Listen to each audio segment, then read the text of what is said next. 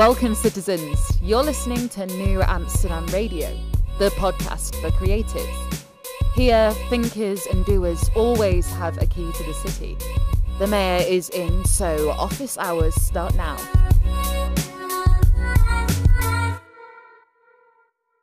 Welcome, citizens. New Amsterdam Radio starts now. So many different podcasts in your podcasting diet, but yet you hang with me. It's good for you. It's like celery or something way better than that. I don't know. As I said yesterday on the bonus episode, I'm still in that birthday season, that birthday mode. So I'm enjoying myself. Hope you're enjoying yourself as we roll into the first week of summer officially, not unofficially, but officially. Let me know if you have any summer reading lists or side quests that are on your docket. I would love to hear more about that. At New Amsterdam on Instagram and at New_Amsterdam on that Twitter. On this episode, I'm hanging with Marlene Sharp. Marlene is an intellectual property maven helping to bring these things to the forefront. And if you don't know what intellectual property is, well, that's ideas in your mind. Mickey Mouse, Harry Potter, and in her case, Sonic the Hedgehog. So I had a lot of fun chatting her up about that, and you'll enjoy it too, especially if you have your own business. You're thinking about what that means for your own licensing if you do original characters or something like that. But enough of me rambling. It's now my chat with Marlene Sharp.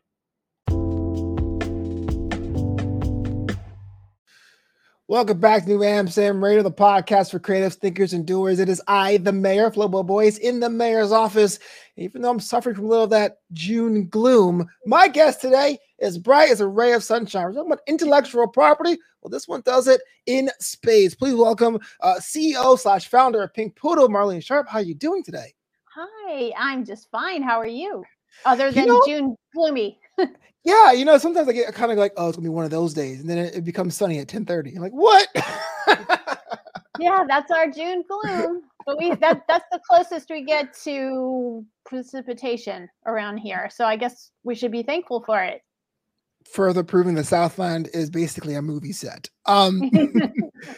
You do a lot, and it's kind of fun to say that because this whole show is about slashes. But is there a succinct way you describe what you do? A lot of times the question I ask my guests is at a party, and someone's like, "Hey, what do you do? How do you actually phrase your many roles?" Well, I usually scratch my head and roll my eyes and hem and haw a bit, and then after that, I will describe myself as a producer, writer, creative executive. Producer, writer, creative executive, and then sometimes the order of those gets changed around depending on what I'm doing, and that's it. That's it. Absolutely. There's a lot of different layers to the entertainment beast that we were saying before we went live. And I was a young, plucky man with hair. I came out to Southern California to be a filmmaker. I was wanting to be an editor, but you were in a whole different aspect of entertainment, producing intellectual property. That's something that I didn't know too much about. But what point would you realize, well, this is a path I want to go down? I want to learn more about. Well, it was my B choice after my acting did not ever support me as a full-time endeavor. So yeah, my original dream was to be an Oscar-winning actress, which I'm not dead yet, so could still happen. And Betty White is one of my icons because she's had several career peaks and valleys in her 90s. Like that was her decade. So I'm seeing that in my future for my acting career anyway. Absolutely. But as far as what I'm doing now, I was always interested in writing, producing theoretically, but it didn't really hit me as a viable career option until early on after I graduated from grad school in musical theater and found myself temping in Los Angeles. I landed at a production consultancy actually called Renaissance Atlantic Films. And I was the temp fill-in assistant to a gentleman who's instrumental in bringing Power Rangers from Japan to the rest of the world. And he was producer. So he was credited as a consulting producer on a lot of on all of the Power Rangers episodes. In fact, I think still to this day. But I would never. I never would have thought what he did was producing it, because he was basically advising the show. He was looking out for Bandai America, the U.S. toy division, the U.S. division of the Japanese toy company. Bandai was the toy partner on Power Rangers for a lot of years, and he was retired from Bandai but retained as a consultant, and he was looking out for Bandai's interest in the show, which covered so many different areas, from contractual, reviewing contracts, to advising on the next seasons and how they would be adapted for Western audiences and so forth. And so I always thought of a producer as, I don't know, somebody who would advise on scripts maybe and casting, Sure. and just kind of receive awards when all the awards come pouring in. That's obviously the person who is the awards acceptor. But so Frank, been working for him. I ended up working for him for 5 years. So I started as an assistant, and then he only had myself and another employee at that time, and the other employee was director of development, and then she left, and then I became the director of development and the assistant. And so I learned a lot by being the only employee for all that time. And so I just kind of got stuck in that genre. So genres including animation, adapting foreign intellectual properties for Western audiences, kids and family entertainment, anime, that world. I never really 100% got out of that. So a lot of years in the trenches of kids and family action-oriented boys action entertainment, with a lot of it merchandise driven. Most of it merchandise driven. Oh yeah. Well, when I was a kid, I think Power Rangers came to the United States when I was about 8 years old, and there was a time where like Saban Entertainment had a stranglehold on Fox Kids. It was like VR Troopers, Masked Riders. They give you everything. Yeah. That's exactly right. So Haim Saban, the owner of Saban Entertainment, actually invested in Fox Network. So I can't remember what exactly the breakdown of the ownership was, but Saban was a part owner of that network, and then it was sold to Disney before Disney bought all of Fox. Disney bought the Saban catalog, including Power Rangers, as well as all the shows. And it was kind of a complicated deal, because in Japan, all those properties were still owned by Bandai and Toei, Toei being a famous, iconic Japanese entertainment company. But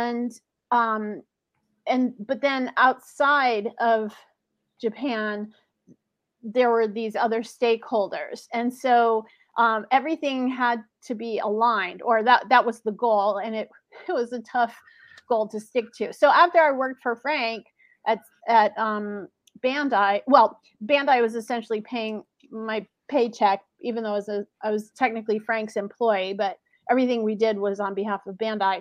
I went to work at Disney in business and legal affairs, because toward the end of my tenure with Frank, I was doing so much legal stuff for the because of Disney trying to sort through the catalog and untangle all the rights to everything. And so I was also thinking of perhaps going to law school for entertainment law at that time. And there was an opening as an assistant with the attorney who we had worked a lot with when I was at Renaissance Atlantic. So I went to work there for a couple of years afterwards. So a wealth of knowledge, real world experience with properties are not only like valuable, but they're like ingrained into a whole memory generation, a generational memory. Deciding to go into using that, rolling into a ball and go into business for yourself must have been fun, exciting, challenging. What made you decide to say, you know what? Working for people is cool, but it's all about me right now. I'm going to go and work for myself. Uh, well, it's what I call forced entrepreneurship Love it. because I lost my job at the end of 2019. So at the end of 2019, I was working for a company called Level 5, which is a Japanese, it's very much like Sega, the company that I worked for prior to Level 5. Level 5 makes iconic video games like Yokai Watch and Ni no Kuni and the Layton series. And they also, all their video game properties have TV series, movies, and toys that go along with them. And Mhm. so I was working for Level 5's Los Angeles office as the head of production. So my job was working with all the TV series and movies and some social media that were related to the video game properties. And there's always when it's a cross media franchise like that, there's a lot of, I guess, synergy that is supposed to happen, Right. aligning the various language versions together because there there's quite extensive adaptation often that goes on with the various iterations for different countries and territories and so forth. So anyway, I was working out of Los Angeles doing that, and then at the end of 2019, Level 5 decided that they didn't want anybody working for the company outside Japan anymore. So they had three Sure. international offices, and they closed the LA office, the Hong Kong office, and the Seoul office. So that was the end of my time with Level 5, which was very sad. And Sure. so I unfortunately I didn't have another job waiting for me, and I had started the Pink Poodle Productions website a few years prior as a glorified resume, more or less, Mhm. a portal to put uh, samples of my work. And just so many times when you interview for jobs, there's a request, where's your website, or where's your portfolio or demo reel or what have you. So I had made that, and so I just thought, well, okay, Pink Poodle Productions is now going to be my full time job. I've just hired Absolutely. myself, and I'm also the CEO. Yay! I'm the CEO. I'm the founder. This is my coworker here. She's also the chairwoman of the board. Blanche Dubois Sharp is the poodle of Pink Poodle. She's a poodle Bichon mix, but for the purposes of Pink Poodle Productions, she identifies as a poodle. And she, yeah, so she's always here. So I had to incorporate her into the into the goings on. So yeah, so I just started telling everybody that I knew that I was open for business. I was taking consulting projects, and then meantime applying for jobs through LinkedIn and having meet and greets, and just leaving no stone unturned, because no matter what kind of labor market it is in the rest of the country or the world, it's always a tough labor market in the entertainment business. I cannot ever remember a time where it was like, "We jobs for everybody. Just come on in." Maybe like Right. in 1900 at the beginning of show business, or at the Right. beginning of screen entertainment, but not in my lifetime. So yeah, so I took on tons of projects, and so actually I am full time with another company right now. It's called Rainshine Entertainment, and it's Mhm. an Indian company. Well, the headquarters is in India, but there is a team of us that works out of Los Angeles, and they had hired me as a consultant at the end of 2019. And then I worked part time as a consultant, and then they hired me full time at the end of, I mean, no, it was February of last year. So I am very fortunate to have full-time employment now, but I still keep Pink Poodle Productions. It's still in the ether because Sure. one never knows what one's future will hold. And I did work with a ton of clients, and uh, I have relationships and so forth. And so Pink Poodle has not gone away. It's just Rainshine takes up a lot of my time now because I'm a full timer for Rainshine. I'm so glad you mentioned that. Two things. The first thing about the inadvertent entrepreneurship. For those who don't know my story, I was a corporate guy. I was in marketing, branding management for a bunch of things, test and measurement, personal care products. And when I was let go from my job at Loan Depot, and I would always say their names on air, they were the last ones, Daddy. I basically went to my garage, found my DJ equipment, and launched my DJ business because I wasn't looking to be a business owner. It was just happened to be there. So DJ Flo Bito does your weddings on weekends, and during the week it was like, what do I want to do? So I do think that something it's kind of inspiring, even though you are full time with Rainshine, to say, hey, look, I morph this. You can either call it a parachute, you can call it a sidecar, you can call it a second opportunity. Being a CEO of two companies, Jack Dorsey did it with Block and Twitter. Is definitely Right. possible and doable. But that to me is so cool that you decided to go ahead and bet on yourself. Yeah, absolutely. And I guess it was a blessing in disguise. Sometimes it feels more like a blessing and sometimes more like a disguise because it's tough. It's tough, especially trying to collect payment from people, and not Rainshine, but Sure. a lot of other smaller clients and entities that maybe were struggling during COVID. I mean, that's the one thing that I find the most challenging as an entrepreneur, because I have been stiffed a lot, and I can't. I don't have like a force to go out and chase down payment. It's just me. So the longer it takes me to chase down payment, then that's taking my resources away from doing actual work or pursuing actual work. So I have to just let it go. So that's not an open invitation for people to come forward and to try to Yeah. stiff me. But Right. it's so hard. So it's just such a relief to have a company that to work through, because it just makes it easier just to rely on a paycheck. It is funny because not funny. It's hilarious getting stiff. No, it is interesting because we as entrepreneurs, we say, hey, we're a CEO, but you're also the COO, the chief revenue officer, the chief technology officer. There's so many hats that we have to wear, and so the Yeah. fact that that's a challenge or a friction point, as they say in marketing, is totally understandable because you're juggling 25 hats at once. Yes, yes. So you know exactly the struggle, and I suspect even with high profile CEOs, I mean, of course, we hear all the success stories and the bad behavior when fame becomes uh, so taxing on folks like Elon Musk and whatever.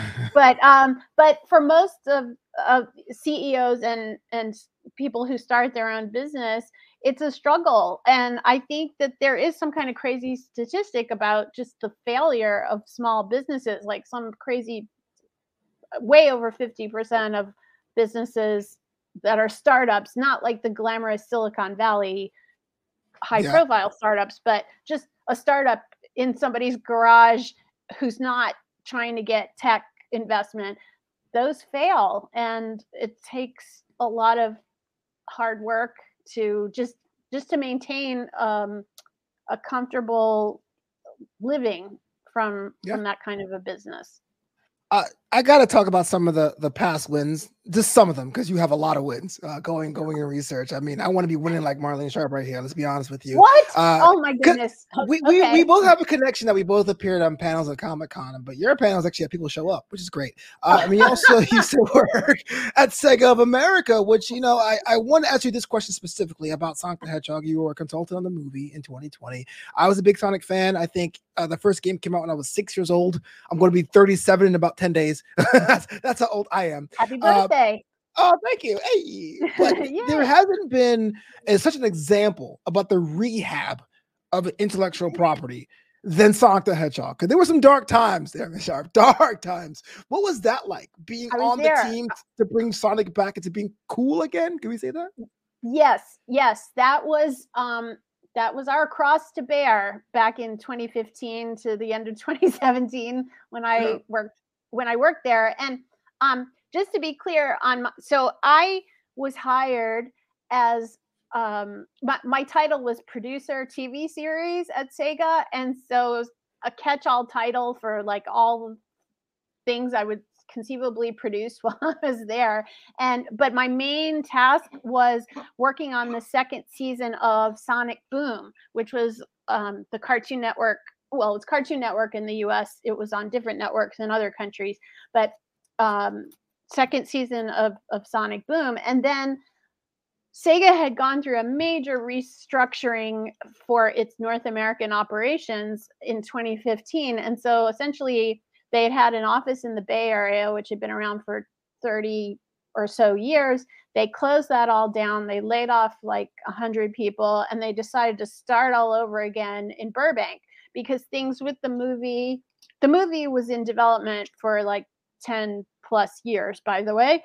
And so at that 5.5-year mark, it was looking like, okay, maybe this will actually happen. So so Sega's thinking was, let's relocate to Burbank to be closer to the movie people, because that was a totally separate deal. And Blanche is chiming in because she had a front row seat to all that drama. Chair dog of the board. Yes, exactly. And so Sega started all over again in Burbank with a team of 14 people, and I was one of the 14 people who started. And then it was like all hands on deck, because they had gone from such a robust team in the Bay Area down to a skeleton crew of 14 people, and it was the eve of Sonic's 25th birthday. So the expectation from corporate headquarters was that we would have this spectacular year 2016 extravaganza celebrating Sonic, and there were no plans. As of like June of 2015, there was nothing, zero planned.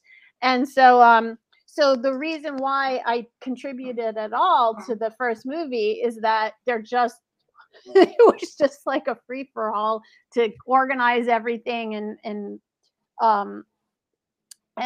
get back on track from that major move from that and restructuring. But you won't see my name on the credits for the movie, or the first movie, the second movie, maybe not any movie. My work was, it was just something that I contributed to all kinds of aspects of the business. Business and legal affairs happened to be one of them. So like reviewing the contract between Sega and the movie team, because it was a big contract and it wasn't being run out of our office. So if you ask a lot of the people who have big top of the marquee credits on the movie, some of them know who I am, but a lot of them, like Neil Moritz, has no idea.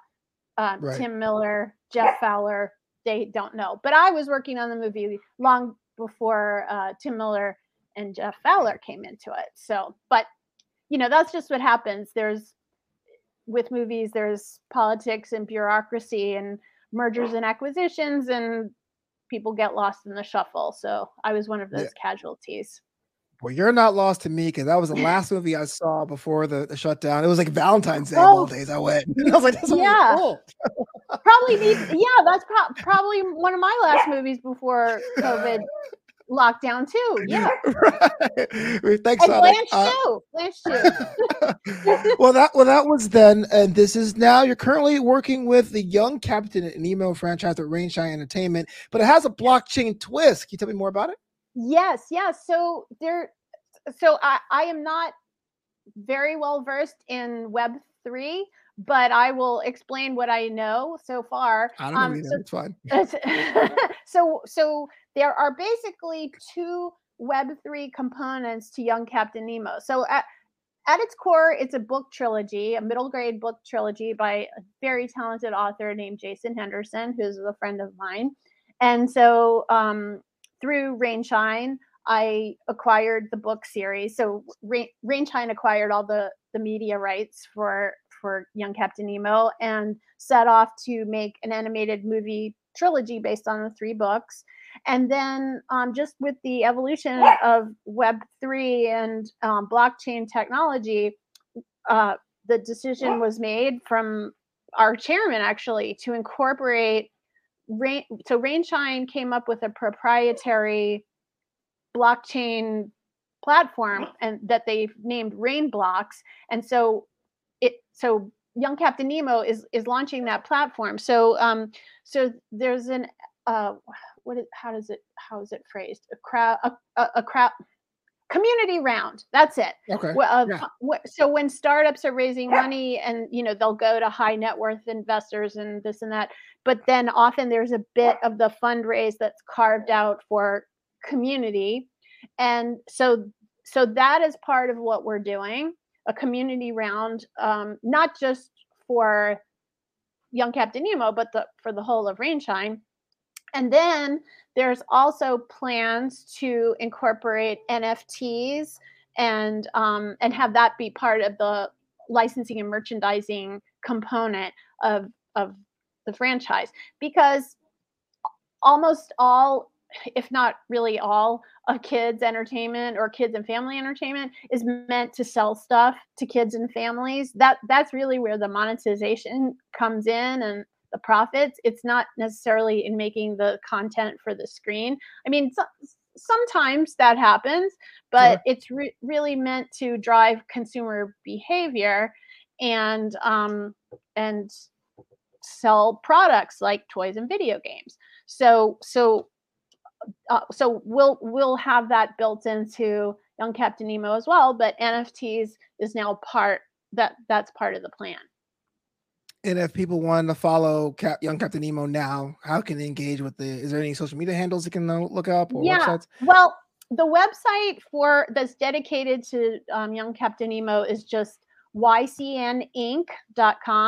So the letters ycninc.com. And then you can find all the social handles on there. And there's even information on there, I think, about the community round of fundraising.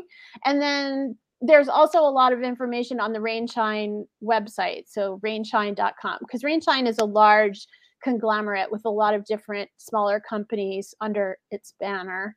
And probably the one that has the biggest reputation is called Weird Ass Comedy. And it is the production company of Veer Das, who is a very well-known comedian. So Veer Das is one of my coworkers. Oh, great. Well, as a stand-up comedian, I think Veer Das pushes like the visual aspect of his comedy specials. Check it out if you have it on Netflix. I love his work. Oh yeah. I love Veer too, and it's always delightful to get to interact with him and his team. And he's doing so much outside. He's like the Kevin Hart of India, pretty much. But outside of India, he's every day his profile grows and grows. Yeah, absolutely. I got to do some cross promotion real quick. Flobo's on Netflix, a sister show of the show where we go through comedy specials. Veer Das's last 2 specials are on the can. Check it out when you can. I'll tell him.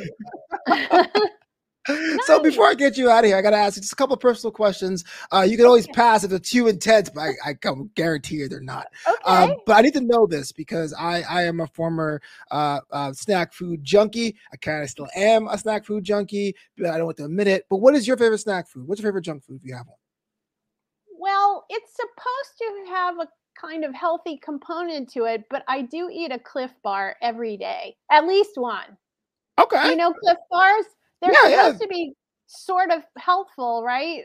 Sure. I try to stay away from junk food, but that is my guilty pleasure. I love Cliff Bars. What's your favorite flavor? I'm curious. Chocolate chip. Oh yes. See, you and I, we're lockstep. I love chocolate, and chocolate's just the fundamental, just the basic Yeah. chocolate chip. What does a day off look like for you? What do you do in your day offs? Naps. That's it. That's pretty much it. I am the queen of naps. I'm a connoisseur of naps. Yeah, that is my number one leisure activity. Are you like a power nap person or all day nap kind of person? Or afternoon I nap? like to take, well, you know how babies take a morning nap and an afternoon nap? It's not necessarily Yes. staying in bed all day, but you get up early enough, you need a morning nap, and then you Yeah. eat a decent lunch and maybe do some stuff, and then you need a late afternoon nap. So that's the ideal for me, is a morning nap, just like a little baby. I always tell people, my friends, that I'm afternoon pick me up years old, but nothing beats a good nap in the afternoon. That is definitely true. Exactly. With the lockdown and everything, when was the last time you were on vacation and where'd you go? Oh, well, I went to a conference in Las Vegas a couple of weeks ago. So I went to the licensing show, although that was a business trip, but it was hugely fun. I got to go to the Mob Museum. I don't know if Oh you're yeah. familiar with it, but Yeah. it's so great. I want to live in the Mob Museum. It's like this cool old post office. And I was actually there researching some podcasts that I'm working on for Rainshine. So not related to Young Captain Nemo or the kids stuff that I'm doing, some actual grown-up stuff. Yeah. So the Mob Museum is an excellent research resource. So I went there, but I ended up having a fabulous time and bought shirts and all that. And then so I did that, and then last year, when the first time everybody thought COVID was over, when vaccines came out and everything, I felt like indestructible after that first round of shots. So I went to Houston to visit my brother and his family, and my parents. My parents came in from New Orleans, and we all met there.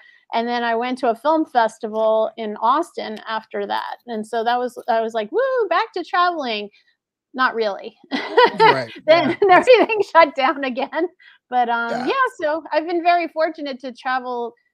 Have you traveled since COVID? Mostly for work. I would say with my jobs at Spotify, I've done Texas, I've done Austin, Dallas, excuse me. I've done Vegas because it's a quick trip here from Los Angeles, a quick tour ride. I think the first time I went on vacation was this past May, last month. I went to Formula One. I'm getting into that. So I went there in Miami, saw the whole world descend. It was really cool to be around celebrities. But I've noticed I'm doing things open air still. Like I go to baseball games and sit in the rafters. You know what I mean? It's over, but not over. You know what I mean? Well, the licensing show that I went to was at the Mandalay Bay Hotel, and so much of Las Vegas is indoors. I would say like 99%. Even like walking from hotel to hotel is indoors. And so I was indoors most of the time, wearing my mask, even though I'm 4 times vaccinated. I'm still a maniac about that. And I'm very glad that I did, because it turned out that was a super spreader event. And so many colleagues and people that I know in the business are either sick with COVID now, or they were sick. And that's what happened. So I agree. If you're gonna socialize, it's best to do it outside. Yeah, absolutely. Were there any kind of trends you saw this year at the show? Was it kind of like, oh, we're done with apocalypses because we lived through one. Now it's bunnies. Like what? And you guys covered? Well, I'm happy to report that Sega has much better real estate on the show floor than ever. And Sega had a big booth, and I was able to reconnect with a lot of my former coworkers who I hadn't seen in a while. And they were just like the prom king or prom queen, because also another Sega company. So Sega actually owns a lot of different companies, and they're in a lot of businesses. But one of Sega's smaller companies is called Atlas, and it's also a video game company. One of their famous games is called Persona. Oh yeah. Yeah. And so anyway, for the first time, Atlas was taking active part in licensing shows. So before, even when I was at Sega, I would get a lot of calls from people, just friends in the industry, asking me about the rights to Persona to make TV series and movies. And, they have some great games, but that wasn't part of their business plan. Just, it was mostly game focused, and that was it.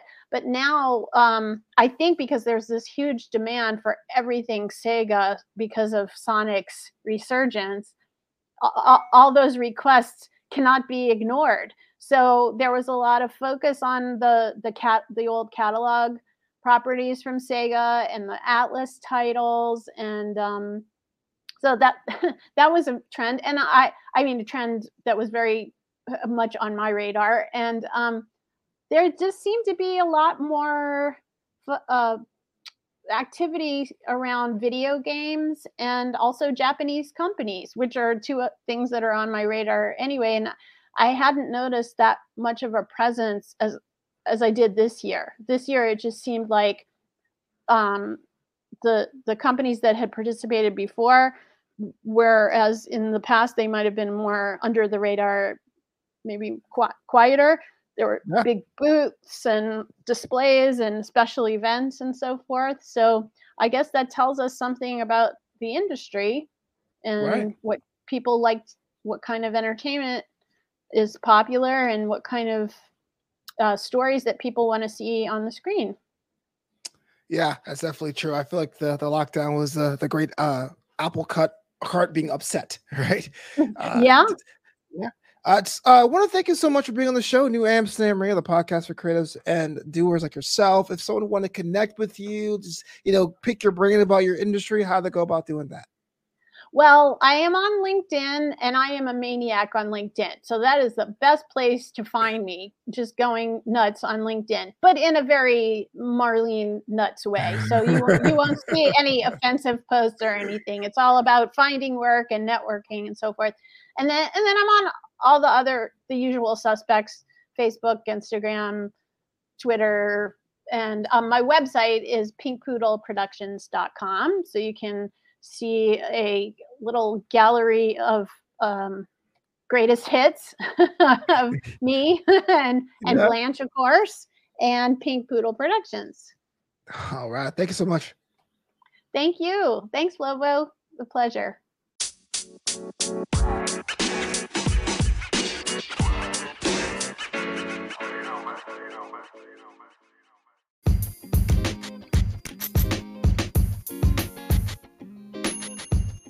Hey, before you go, just want to say my book, Graduation Day, Life Lessons from the Real World, is now available on Amazon. The concept of the book comes from when I graduated college, and I wasn't impressed about my commencement speaker and what he had to say. And I said, I had some life experiences. Let me go back in time to a proverbial time machine and tell younger me things I learned as an adult.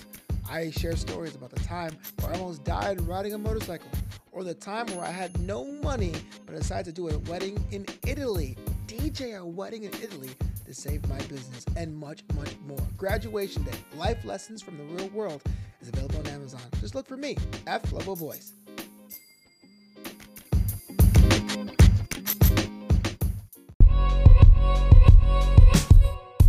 Thanks so much for listening to New Amsterdam Radio. Learn more about the show at newamsterdam.com. That's KNEW Amsterdam.com. Until next time, this city is yours.